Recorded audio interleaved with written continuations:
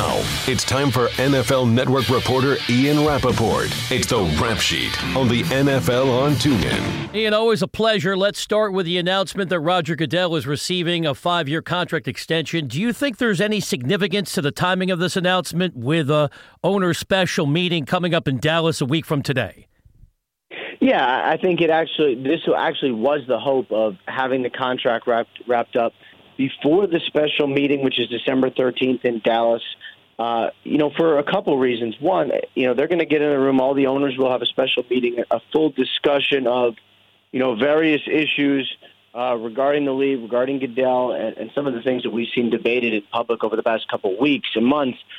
But it certainly sounded like they wanted the Goodell extension done before that, so his status wasn't actually up in the air. Not that it ever was anyway, honestly, but they wanted to make sure they got it wrapped up, and that's what they did today. The competition committee unanimously recommended it to the owners. They spoke with more than 20 owners to get insight into Roger Goodell and his leadership and various other things. They said they had near unanimous support from the owners, and they got it done today. Ian, when you think about what took place in New York with Eli's situation, of course, we all know it was an uproar. But now that he's getting the opportunity to start, how does that change things moving forward when it comes to how they're looking at the quarterback position? Do they go into the draft? Do they allow Eli to move forward, considering there's a no-trade clause? Give me your take on how you think they'll handle that situation moving forward. Well, Eli fought for that no-trade clause. So, being a member of the Giants is something that he wants for the rest of his career. I know that. Now they get in the situation. Look, Geno played last week. Looked fine, I thought. Certainly good enough to be a backup quarterback for anyone. I think that was probably obvious. Davis Webb has not, but just doesn't seem like he's really ready to go.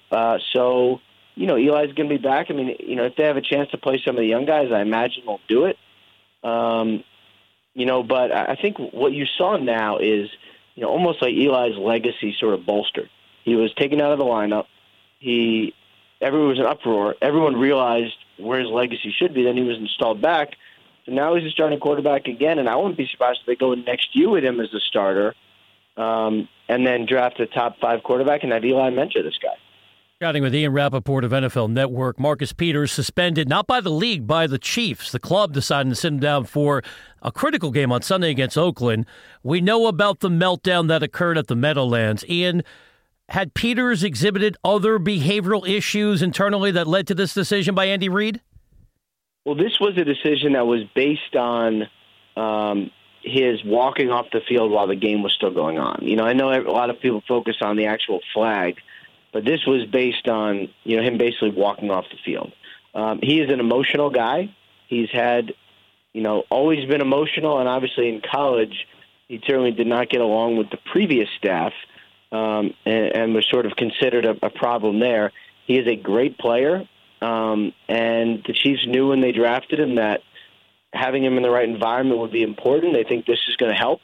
And look, you got to draw the line somewhere. I mean, for Andy Reid to do this before probably the biggest game of the season is unbelievable. And I'm not sure we'd see a lot of other coaches do what he did. Ian, looking at the Detroit Lions with Matthew Stafford, it's somewhat the same scenario as last year. In the latter part of the season, he ends up hurting his finger. You saw what happened at the latter part of that season. And all of a sudden, now here it is. It's his right hand along with his right ankle.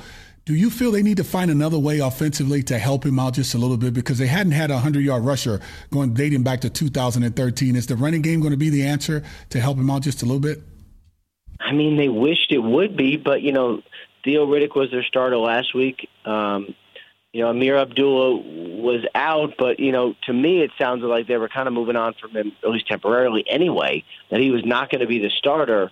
So they're trying like crazy to get a running game. And, I think the offensive line needs to be better, too. There was a lot of fanfare when Taylor Decker came back, and he's a great player. But hasn't quite played like that this year. And, he's recovering from an injury, so it's not a huge surprise. But they need to block better. They need to play better in general. And there really is no more room for error. We know that. Finally, with Ben McAdoo being released of his duties or relieved of his duties, pushed out on Monday, could any other head coaches fail to make it to the end of the season? Yeah, we could have some. Certainly could. And I think you're probably not going to see anything immediate because there's no uproar for, the culture struggling out, for instance. That'd be one potential example. But I don't think anyone's going to, rush and say Chuck Pagano needs to be gone. This was really the only one that needed immediate action. I mean, maybe, you see teams right after Sunday or, going into Week 17 where teams we want to get a jump on it a little bit. But I don't think you'll see a situation where someone races to fire someone because at this point, if you're a bad team, like let's say you're the Browns. So I don't know if they're going to fire their coach or not, but let's say you're the Browns, you've lost every game. Like, what's the difference? Keep your guy, let him finish the season, then figure it out.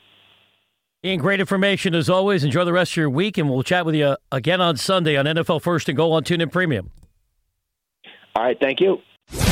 You've been listening to No Huddle with Brian Weber and former Steelers quarterback Cordell /Stewart live on the NFL on TuneIn. 20, 15, 10, 5, touchdown. The National Football League is on TuneIn.